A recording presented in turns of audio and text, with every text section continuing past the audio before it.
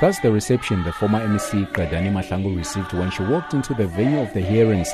Family members of the victims of the Esidimeni tragedy, mainly dressed in black, got up on their feet to express their grief to her in song. They have been waiting for her appearance since last year. When the dust settled, Mahlangu was asked about her unavailability to appear last year. She says it was no secret when she left the country for London in early August. The commitment I'd made at the time to go and study, I did not know anything that was going to happen post my departure from government. I left under the impression that nothing was going to happen because nobody said anything to me. I never ran away. All departmental officials who testified at the hearings have faced the question as to who made the decision to terminate the contract with Life Esidimeni.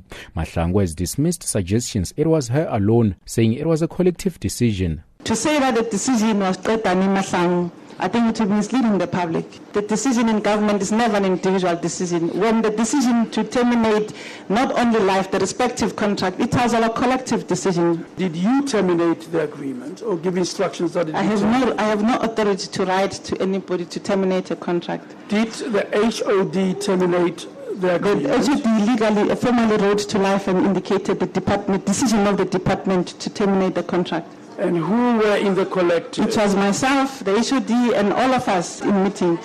Mahlangu has also disputed evidence by senior departmental officials who told the hearings that, apart from expert advice, she also ignored their concerns about the relocation of patients. Instead, Mahlangu has blamed former HOD Dr. Bani Silibano and former mental health director Dr. Makgabo Manamela, saying they continuously misled her by reporting that the department would be able to find beds for the 1,700 patients. So when progress reports were being given to me, at no stage that there was a presentation in a meeting that says, MEC, this is impossible, it can't happen, can you please review this thing? You're saying Dr. Manamela and Dr. Silibano told you that there will be 1,700 odd beds available for the transfer. Is that what you're saying? And including, just to mention specifically, the names of the hospitals are listed there. And at the time, the indication was that only fewer patients were going to go to the NGOs. Mahlangu further says she was never informed about major problems relating to the transfer of patients to NGOs and always received positive feedback. Mahlangu, however, admitted that things did go wrong. She says after she was informed of 36 deaths in September 2016, she asked Health Ombudsman Professor Malekgapure Makgoba to investigate. She says Makgoba was initially reluctant until he was convinced by Health Minister Aaron Motsoaledi to conduct an investigation. Mahlangu has apologized to the affected families, saying the move was meant to integrate patients into communities. To the members of the families, the families who lost their loved ones during the implementation of this project, I am deeply sorry for your loss. And may their souls rest in peace.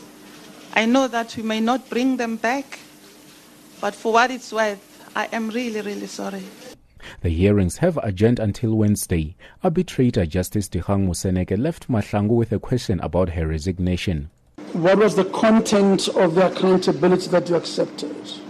Why did you think things had gone so wrong that you ought to fall on your sword?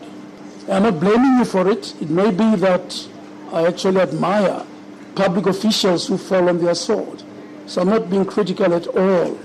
But I'd like you to help us understand what was a big driver to assume that political accountability. And what are the things that worried you, that you believe went wrong? Justice Moseneke expects an answer when proceedings resume tomorrow. I'm Wisani Makhubele in Johannesburg.